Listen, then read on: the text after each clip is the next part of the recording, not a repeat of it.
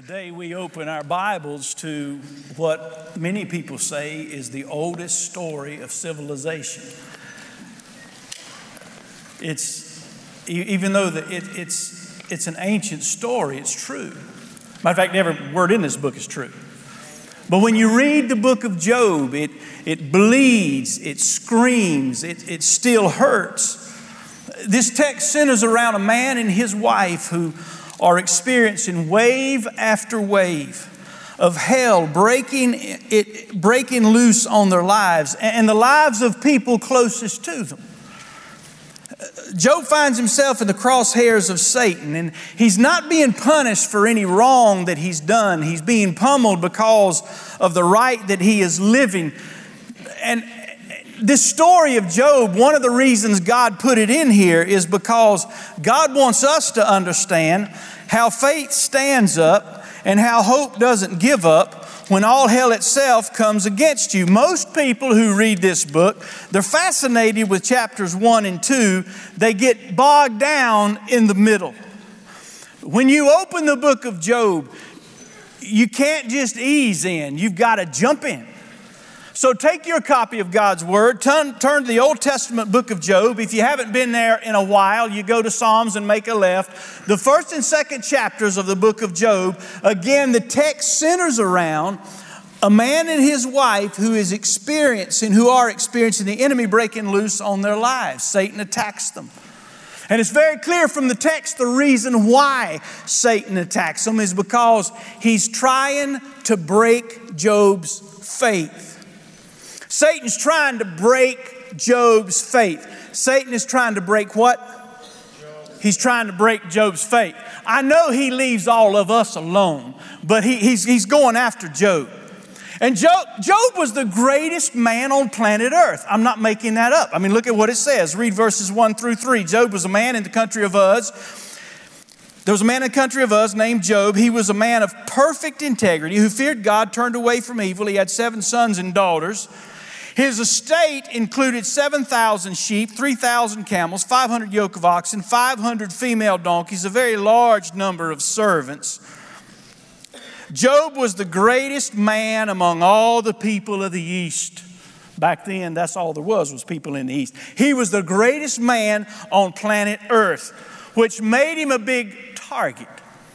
When you choose to follow God fully with your life, you become a target. Job is the one who told us that life is so full of troubles. Is that not true? Wow, is that not true? Unfair troubles and unwanted troubles, painful troubles and persistent troubles. I've been reading this book for over 50 years, and can I say this in church? There are some verses in here I don't like. Like, for instance, when Luke says what he says in Acts 14, when he says, it's necessary to go through many hardships to enter the kingdom of God. I don't like that verse. Do you like hardships? You don't like hardships. Nobody likes hardships. But the hardships that Job encountered, they're mind-boggling. And for us today, they are instructive. And for us today, they are helpful. They're needed in this room. Satan's fury has been unleashed upon this man, and he's broken, and he's hurting, and he's frustrated. He doesn't understand it. He's deeply grieving. He's suffering. It went like this. Job chapter 1, beginning in verse 6. One day the sons of God, meaning the angels, they came to present themselves before the Lord, and Satan also came with them. And the Lord asked Satan, where have you come from? From roaming through the earth, Satan answered, and walking around on it. And then the Lord said to Satan, have you considered my servant Job? No one else on earth is like him, a man of perfect integrity, who fears God, turns away from evil. Satan answered the Lord, does Job fear God for nothing? Verse 10, haven't you placed a hedge around him? His household, everything he owns, you have blessed the works of his hands, and his possessions have increased in the land. Verse 11, but stretch out your hand and strike everything he owns, and he will surely curse you to your face. That's the motivation of the enemy, to break Job's faith, to break his integrity, to break his trust. Verse 12, very well, the Lord told Satan, everything he owns is in your power. However, do not lay a hand on Job himself. So Satan left the Lord's presence. It says Job was a man of complete integrity who feared God, turned away from evil. I notice this truth in Job. Living a life of faith, living a life of trust does not always prevent the enemy from breaking loose on your life. Can I get a witness? Job was complete integrity. He had tremendous faith. He consistently honored God. He delighted in God. He walked with God. He treasured God above everything. He treasured God above everybody. Not only that, Job consistently chose to do what was right. Not only that, Job consistently chose not to do what was wrong. Every temptation that Satan had thrown his way, Job just chose to go with God. There's a lesson in there somewhere. Don't make the mistake, though, of thinking that Job wasn't already on Satan's radar. Satan had been working on Job, and he was getting nowhere with him. Could we agree with this truth that evil doesn't leave any person alone? I'm looking at this man, and I know what some of you are thinking. You're thinking, well, Mike, if I don't fully follow God, then maybe I won't be a target. If the King of Glory is the king of my life, then maybe the enemy will just leave me alone. You don't believe that, do you? Evil doesn't leave any person alone. The rain falls on the just and the unjust. That might be a good Bible verse. Maybe put it over there in Matthew chapter 5. Maybe write it down as being spoken from the lips of Jesus. I know he was talking about more than that. But rain falls on the just and the unjust. This enemy, Satan, he attacks nations. He goes after countries. He infiltrates governments and states and counties and bureaucracies. He goes after the king on his throne and the baby in the crib. He attacks the saint and the sinner alike. If you are breathing, Satan hates you. Well, that's not much of a word of encouragement, is it? He infiltrates the boardroom and the bedroom. He influences decisions in the entire human spectrum. His fingerprints are everywhere. Hitler didn't come up with that on his own. He was influenced. And there is no person in the history of humanity that Satan has just left alone. Shoot, he even went after Jesus, didn't he? Matter of fact, again and again and again. It came, and I'll come back at an opportune time. You can't walk through this world unscathed. No man has ever been able to keep his life hidden from all troubles. I still hurt for Job. I don't know if that sounds strange to you, but I still feel his pain. Would you agree with this? Here's how I wrote it. Job did not deserve the pain he endured. It wasn't fair. It wasn't right. And that's a huge hurdle that you and I and all of humanity struggle with. Life is not fair. We want it to be fair. We want it to be good. We want it to be right. But so much of life isn't fair. So much of life isn't good. A lot of life isn't right. When I was a younger man, I would say, God is good and life is great. Now I say, God is great. Sometimes life's good. I know, I'm just joking. But that is true. God is always great. And you look at this man in his story, and he doesn't hide from trouble. And you don't have to go looking for trouble. It'll find you all by itself. Now you know this truth. Satan is powerful, but he's not all powerful. Satan has some control, but he didn't have all control. He knows some things, but he doesn't know all things. In other words, Satan is limited. He's on a leash. He hates that leash. He's on a leash, but he is limited. Say these words with me. Satan is limited. Satan is limited. He's mean, but he's not the master. He's cruel, but he's not in charge. He is not the king, and he is not in control. But he's mean, and he's limited. If he was not limited, he would have destroyed this world of men a long, long time ago. Jesus said, how many times over the last several weeks have we heard these words? The thief comes to do what, John 10:10? To steal and kill and what? And destroy. And He will use persecution, He will use disease, sickness, war, injustice, He will use abuse, He will use assault, He will use death, He will use disaster, He will use 100 other things, all to try to do this one thing: steal your faith in God. You're not going to let Him, are you? I said you're not going to let Him, are you? Because He's working on that. And it says in verse 13 that one day when Job's sons and daughters, they were eating and drinking wine in their oldest brother's house, a messenger came to Job and reported, while the oxen were plowing and the donkeys grazing nearby, the Sabaeans swooped down and took them away. They struck down the servants with the sword, meaning they killed his servants.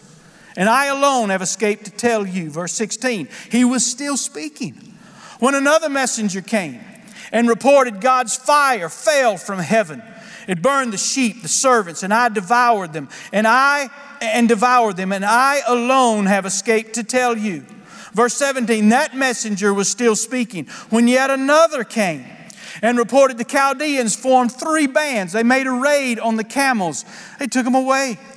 They struck down the servants with the sword, and I alone have escaped to tell you. He was still speaking when another messenger came and reported, your sons and daughters were eating and drinking wine in their oldest brother's house. Suddenly a powerful wind swept in from the desert and struck the 4 corners of the house. It collapsed on the young people so that they died, and I alone have escaped to tell you.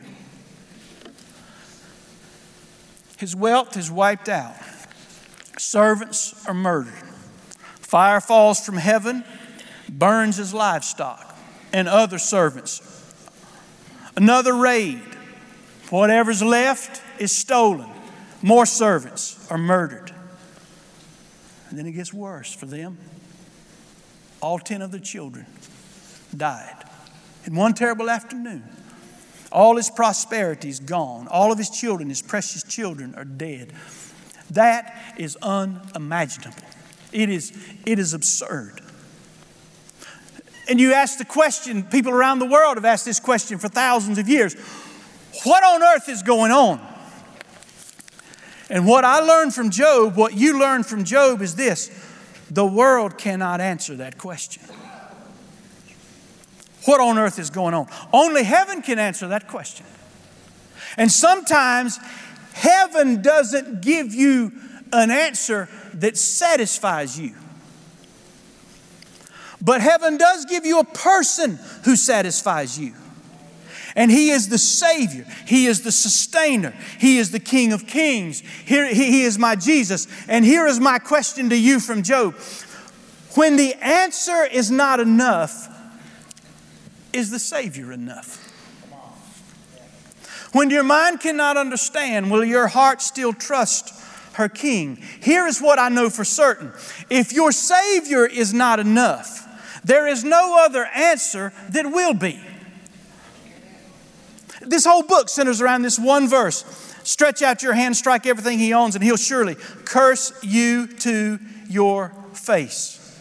Satan's accusing him before God. Satan says, I don't think Job treasures you above all that he has, and he certainly doesn't treasure you above his children. Now don't miss this. What is paramount in the heart of God is that He is paramount in the hearts of His children. What matters the most to Him is that He matters the most to us.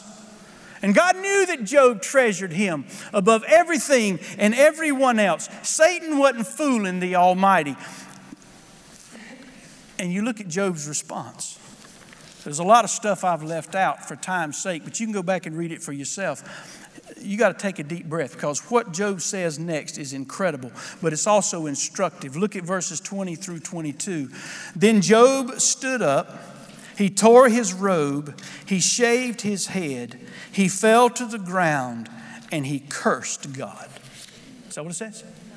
He fell to the ground. He did what? Say that again.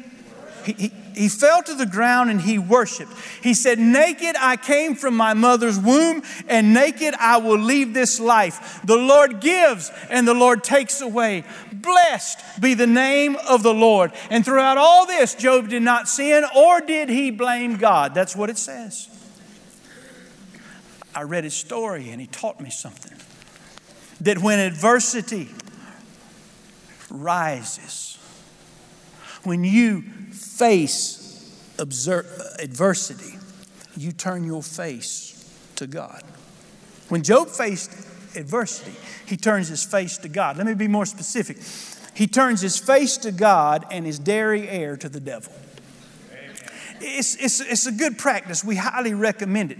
You understand, the devil is not only causing this suffering in Job's life, but he's also trying to create a wedge between where Job is and where God is. And yet Job stands up and he goes, I'm going to praise you. It's not pity for Job. It's praise. It's not blame. It's blessing. It's not warfare on God. It's worship. Because the devil, you get this, the devil is a master, an absolute master at bringing about destruction in people's lives and then working to get us to blame God for it. You ever done that? You doing it now? I'm just asking, because Job's trying to help us out. For this unimaginable attack on his life, the enemy is trying to destroy his faith and trying to destroy his integrity. I would just say it this way. If you were taking notes, I'd write down these next 5 things because they're right out of the book of Job. There's actually about 41 things, but I just synthesized it down into 5. 5 lessons that Job teaches Mike. Number 1, trust in the sovereignty of God even when I don't understand the plan of God. Now, God wasn't doing this to Job. The enemy was doing this to Job. But Job didn't know that. And what Job taught us was to trust in the sovereignty of God even when we don't understand the plan of God. Number 2, to believe not only in the greatness of God, but in the goodness of God. Because I can stand and I can say and I can sing that my God is great, but when hell raises itself against me, I'm not just going to sing, my God is great. I'm also going to say, my God is good. Because the question is this, is God not good even when life goes bad?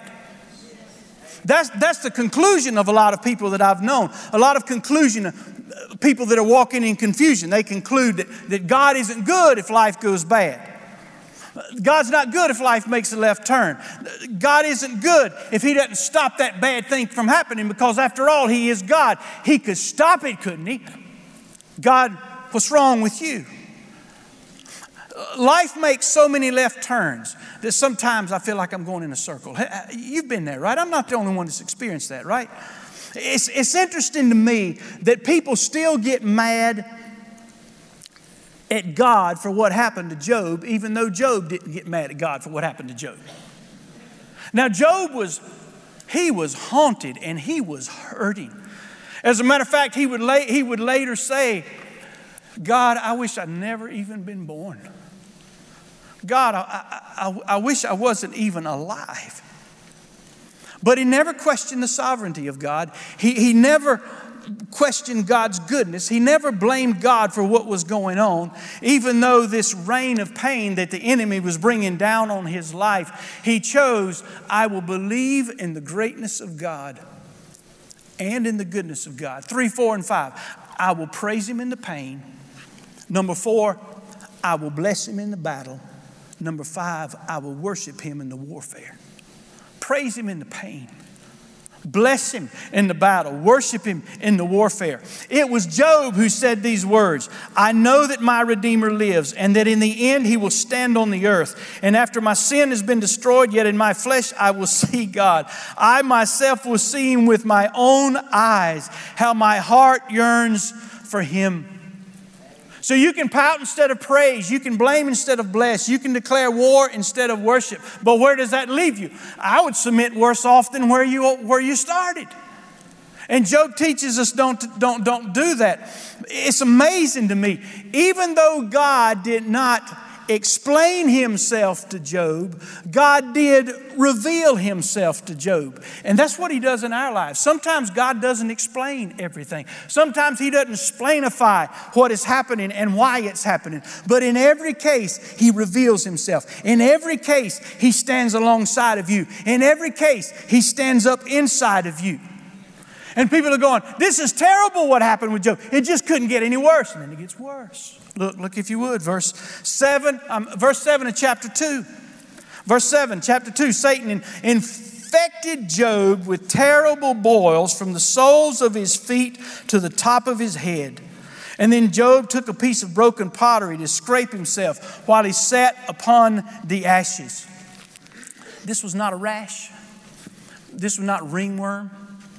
Best that we know, because there was a Pharaoh in those days that had black leprosy, and they wrote extensively about it. And it sounds an awful lot like what Job had was the same thing that Pharaoh had. It was a disease called black leprosy. If I described all of it to you, some of you literally would throw up in this room. So I'm backing off a little bit. Let me just tell you some of it. Inflamed eruptions, unbearable itching, ulcers in your body that are filled with maggots, the erosion of your bones, the blackening and the falling off of your skin, loathsome pain, terrifying nightmares. And it says that Job was infected and inflicted with that from the bottom of his feet to the top of his head. Life was beyond miserable. Here's how Job described it. In Job 30:30, he said, and I quote Job, "My skin is black upon me and my bones burn with heat." And the neighbors keep saying, "I don't even understand. There's no way that this could get any worse." And then it gets worse. It falls from the lips of his bride of many years. And I understand it. I don't blame it. I don't blame her. I get it. It's not just the physical suffering. It's not just the spiritual suffering and the emotional suffering. It's not just the relational suffering. Now there's this marital suffering. Because no mother should have to go through what she went through. I'm going to give you my opinion. It is so rare that I give you my opinion. So this part of the message, you can take it or leave it. Just this part. My opinion is there's only one thing harder than being a father, and that's being a mother. There's only one thing harder than a father losing a child, a mother losing a child. And she buried all 10. And she was broken and she was angry. And on a better day, she would not have said what she said. But it flowed from her broken heart and it cascaded over her trembling lips. She looked at this man that she loved and she said, "Job, are you still holding on to your integrity? Curse God and die." That would go under the heading of what not to say.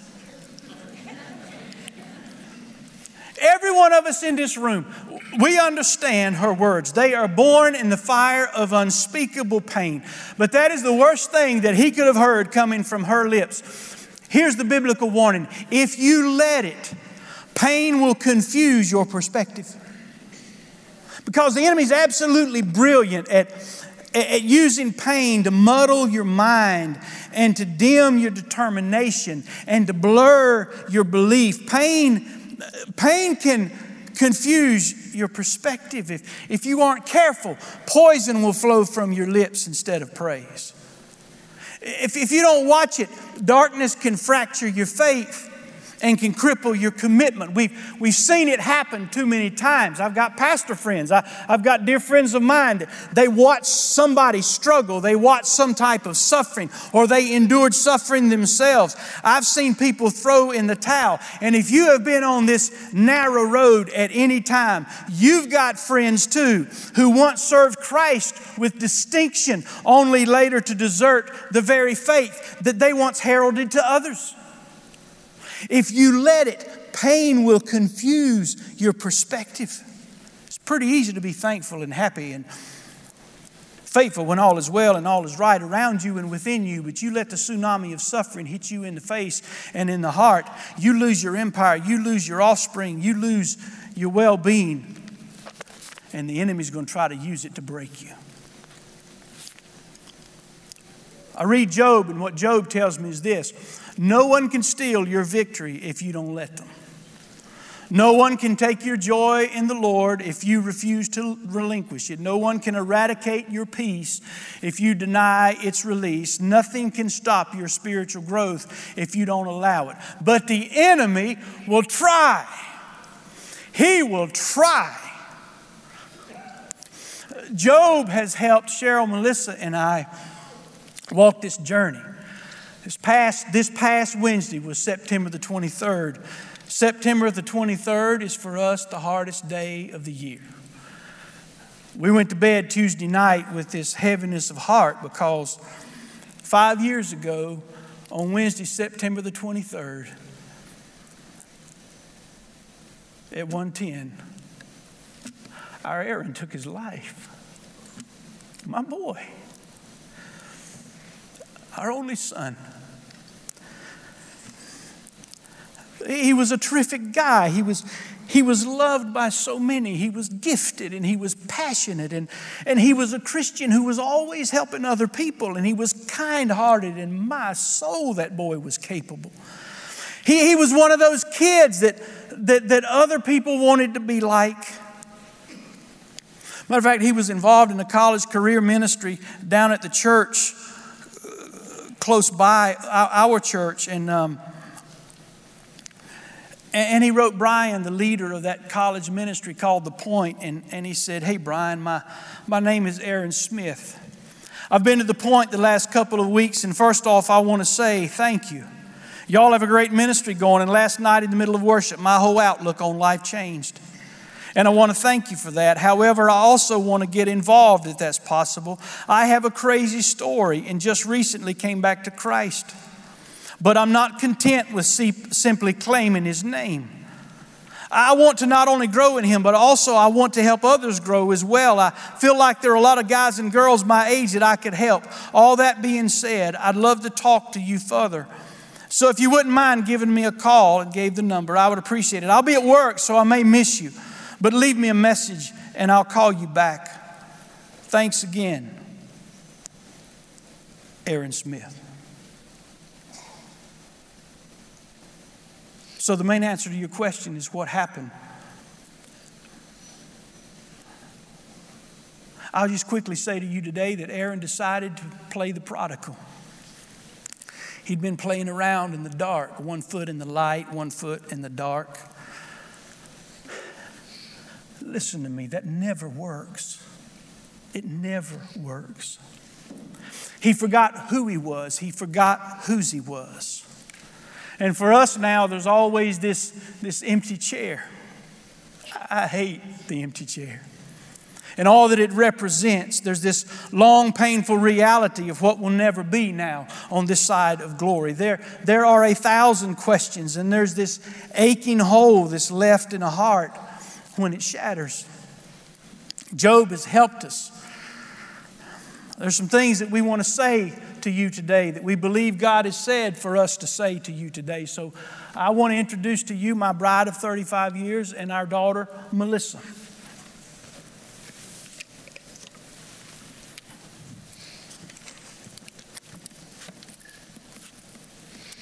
This morning I bring Aaron's boots to use as an example of our purpose. Aaron's not here to share his purpose anymore, but all of us are.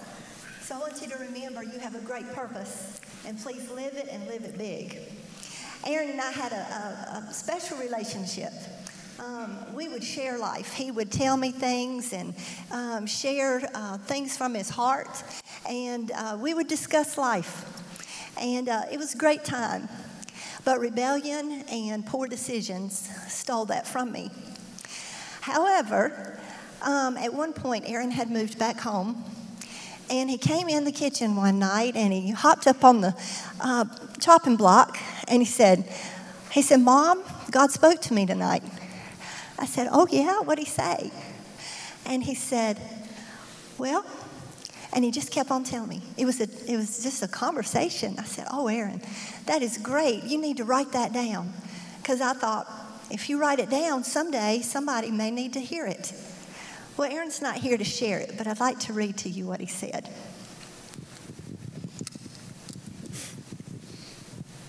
Questions for God tonight.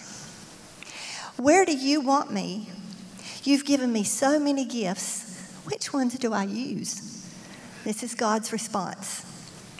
All of them. If you're not reaching your full potential, you're a waste. Now I'm going to stop right here. In God's great goodness, if you notice when we read the Bible, he'll speak about farmers or about candles. He'll use different analogies because he's communicating what the people back then knew. Well, what Aaron knew was a truck, and he loved a truck. So God used the analogy of the truck. So here goes. There's different kinds of trucks in this world.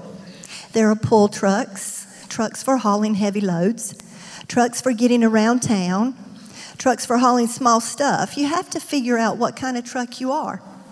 I've instilled things in you that you have to figure out and see and use. But just because you are a pull truck doesn't mean you never need help from another truck. That's just swallowing pride and submitting. You have to figure it out. What were you built for? And reach your full potential. A truck that doesn't reach its full potential might as well be in a junkyard because that's where all trucks end up anyway. I haven't given up on you. Don't give up on me. Those last two sentences from God was saying to Aaron, I haven't given up on you. Don't give up on me. Well, in our Aaron's case, he did give up. But God does not give up on us. After Aaron passed away, the Lord reminded me of Romans 8:28. All things work together for the good of those who love God, to those who are called according to his purpose. And he reminded me that the word all means all things, even suicide. Well, he used that to encourage me, and he has done that over and over. He's kept his promise. He's used good. He's brought good out of it. I document it and try to keep it so I can go back and read it. He keeps his promises. But also, Satan came to my mind, and he said to me, well, you prayed for your son. How are you going to tell other mamas to pray for theirs when look what happened to yours? And I have to say, I felt the same thing. But I went to God about it. I said, okay, what do I do with this? And he said, trust me. Just kindly and softly, just in my mind. But this kept on. Satan would throw it in my mind, and I would go back to God. And I would say, what do I do with this? And he'd say, trust me. And it went on and on. Well, finally, one Wednesday morning, I was volunteering in a children's Bible study. I think they were about 4 years old. The teacher had taught the lesson, and she said, okay, boys and girls, it's time for us to have quiet time. So she gave out their little blankets and their little towels, and they found places on the floor, and they just laid down. And she said, now, it's not nap time. It's time for you to talk to God. And she handed me one of those little blankets. So I found a little spot and laid down on the floor. And I thought, okay, I'm going to talk to God. And this struggle had been heavy on my heart that morning. And so I talked to God about it. And this time, he did not say, trust me. This time, in the midst of all those little children, he said, have faith as a little child. And in saying that, it helped to just make a turning point happen within my heart, and it helped in my sorrow, in my grief. I still, of course, have those days, but it turned me around, and it helped me to know I can trust God. I can trust him. I can trust him, and it gave me a passion for it. Well, as time went on, God did not say to me, well, I'm going to kick you to the curb because you're a failure as a mom. Your son took his life. No. He said, with my education degree, he said, get that resume ready and send it out. And what he has done is he has given me a second grade class for 2 years to teach little children. He didn't give up on his purpose for me. He showed me another way in a different direction. And I have a passion for those children that I didn't have years ago when I was in the classroom. I can tell them, you can trust God. When I teach those Bible lessons that are hard to understand, I can tell them with passion, yes, we can trust God. In the classroom, up on the wall, it says, you are of great worth. Every day you have an important purpose. Live it big. That's what I say to you today. Aaron's not here to fulfill his purpose, but you are. Please, please live it and live it big. And mamas, you pray for your children. And you pray hard and you pray fervently and you trust God because he's got it. Whatever he chooses, we can trust him. God is good. We can trust him and he is faithful.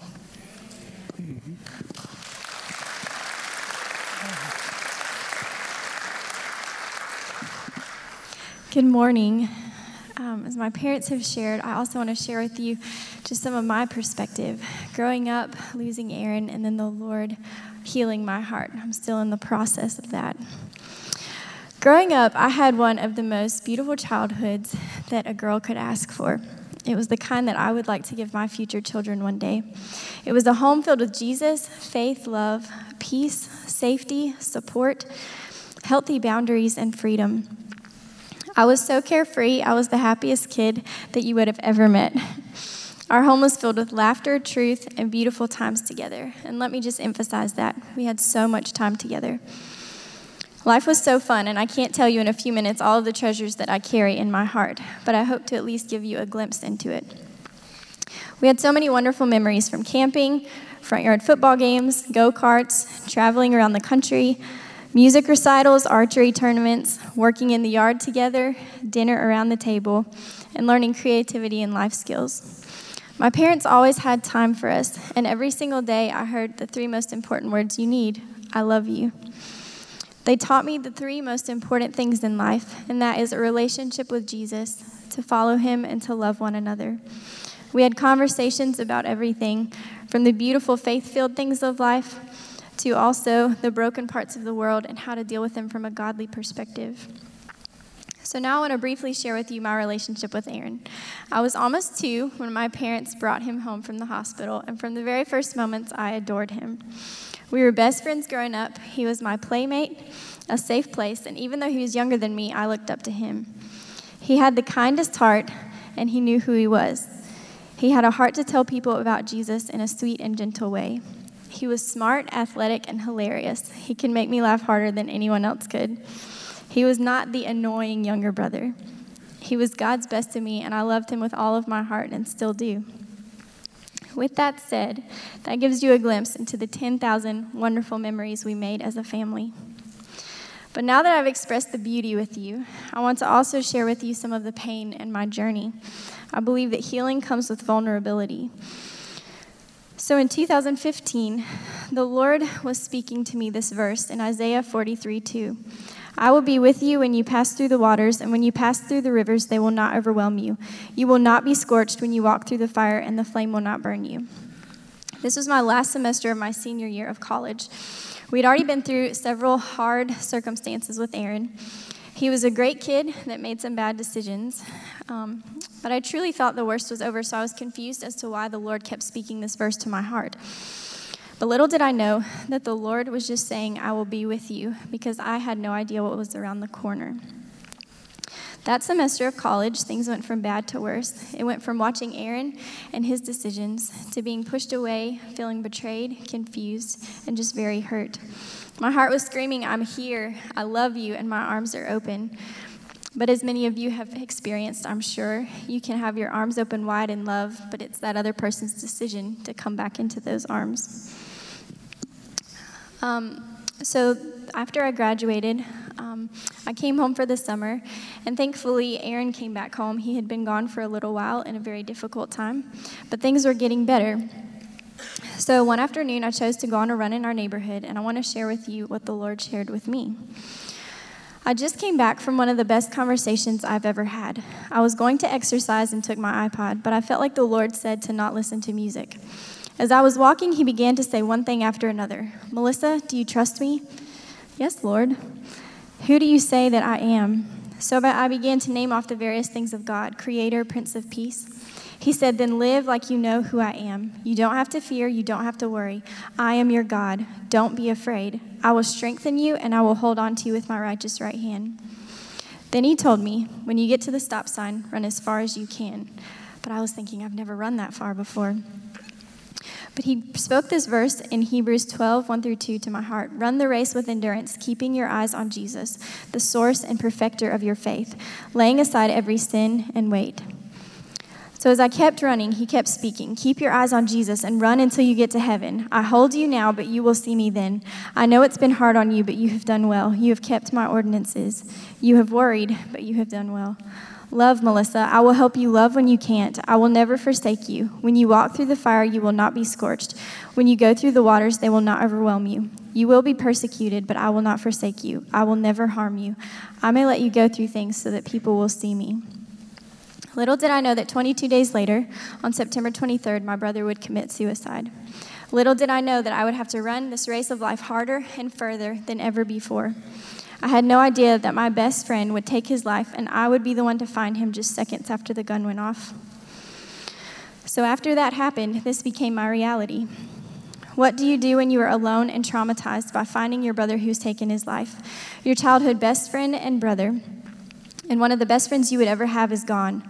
What do you do when he takes part of your heart with him? There you are alone, yet not alone. What do you do when you have to call and deliver the horrendous news to your parents who are 3 hours away on a trip and have to travel through the night to get to you?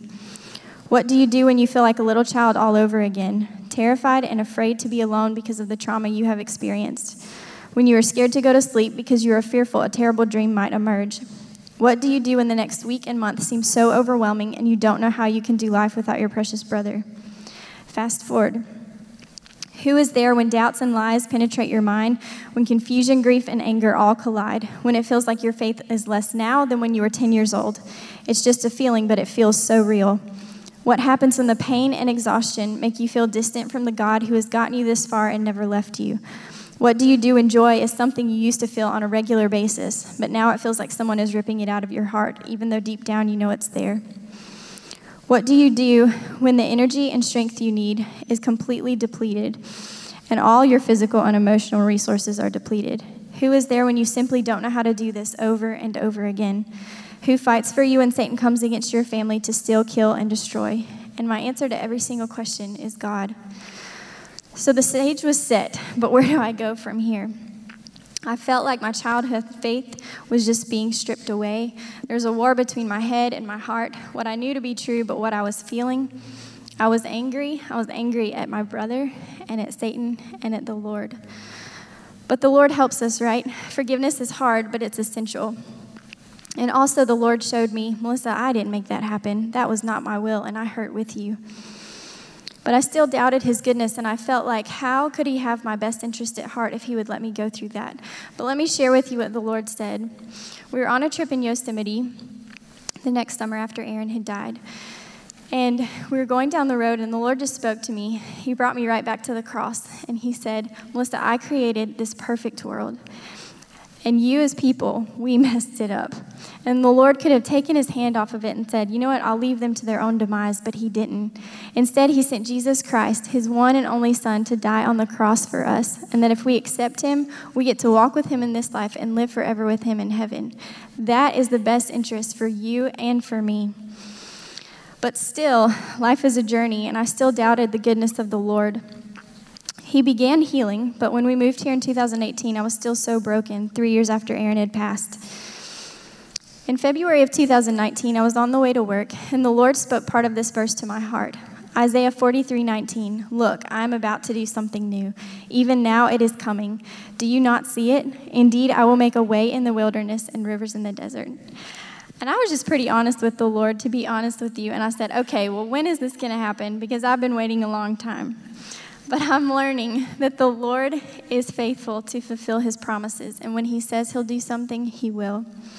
I can't go into tremendous detail, but through His Word, wonderful people He's put in my life, prayer, His provision, and waiting on Him for various things, He has worked so much in my heart. I have a childlike faith again, a deeper trust, a stronger love and surrender, and a stronger faith, and I know that He is good.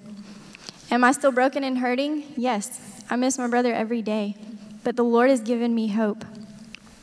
So with these 2 verses, I will never leave you, and I am doing something new. He walks with me and holds me close. He is the God who keeps His promises, and what He says He will do.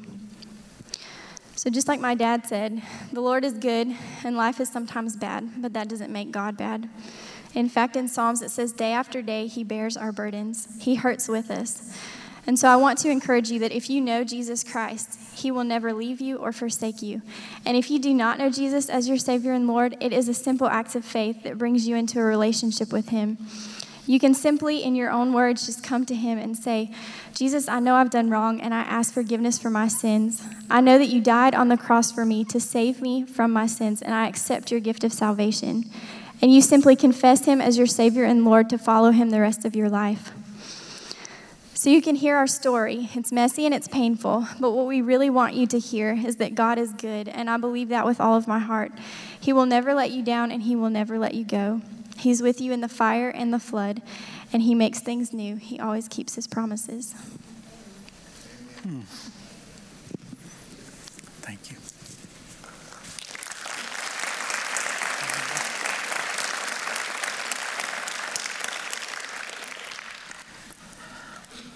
We know what we've said. We don't know what you've heard. But we hope that you've heard these 5 things. To trust in the sovereignty of God even when you don't understand the plan of God. To believe not only in the greatness of God, but in the goodness of God. To praise Him in the pain, to bless Him in the battle, to worship Him even in the warfare. 13 months after Aaron took his life, we went to a special place up in the mountains, a place called outside of Boone, Valley Cruces, means Valley of the Cross. It was a place where when I was just a teenage boy, the Lord called me and said, I want you. And I said yes to Him. And so I went back to that place because there were some things that I needed again to nail down. So I stood there again where God had called me. I took this journal right here and I wrote these words. I'm not going to read all of them, but this is just some of them. Today I sit on the side of this same mountain that I stood upon 36 plus years ago, and I heard my Father's voice calling me to give my life to Him. It was here at the Valley of the Cross that He spoke to me midnight, Saturday night on this snow-covered mountain, and I said yes. And voluntarily signed up for this army. Active enlistment to fight hell, to live truth, to speak gospel. I was only 17, younger than you. And now I must make a choice, to quit or to go forward. To quit with you or go forward without you. I weighed them both. I love you, Aaron, more than life itself, but I cannot quit with you. I must go forward without you. And so today I have to say goodbye. It isn't a goodbye. There's no good about it. But I have to let you go. And so I say to you, goodbye, my son. I will love you always. I forgive you. I will forever miss your companionship, your smile, your laughter. I will miss growing with you and growing older with you. I will miss all that I plan to do in your precious life. As someone has rightly said, this is a fierce goodbye. Aaron, on the afternoon of March 29th, 1995, God gave you, loaned you to me. Today, I give you back to Him. I know you were there. I need you here, but it will not again ever be. So goodbye, Aaron, Michael. Cheryl, Melissa, and I stand before you today to say that no matter what happens in this life, no matter what the enemy brings, no matter what life brings, we choose to stand. We choose to fight. We choose to believe. We choose hope over despair. We choose life over death. We choose Satan. We choose the Savior over Satan. We choose to stand.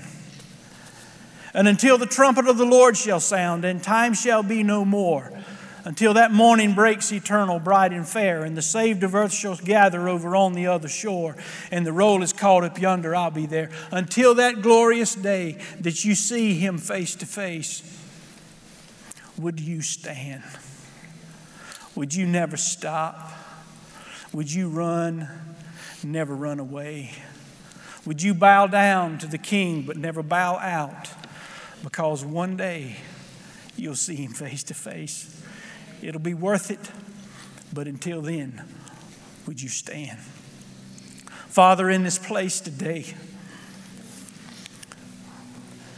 we thank you that you stand among us as a God who is sovereign, who is good, who is mighty, who is holy, who is present, who cares, who catches all of our tears in a bottle. There must be an ocean up there of these things. I don't know.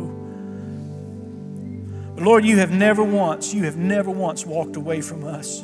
All you have done, our whole existence, is ran toward us. Before the foundations of the world were set in place, you were thinking about us. On the cross, you were thinking about us. When you rose from the grave, you were thinking about us. You say, Jesus, that you've gone to prepare a place for us. And one day you're going to come and get us, and you're going to take us to be where you are. Well, until that day, Lord Jesus, we commit. We will run with you, and we will stand. We give you the praise for your presence. We bless you for your strength. And God, we thank you for what you're going to do on this day and on every day, because we can trust in our King, Jesus, in whose name we pray. And all God's people said, amen. Praise the name of Jesus. God bless you and keep you. May His face shine upon you. May His countenance be upon you. And may He give you peace.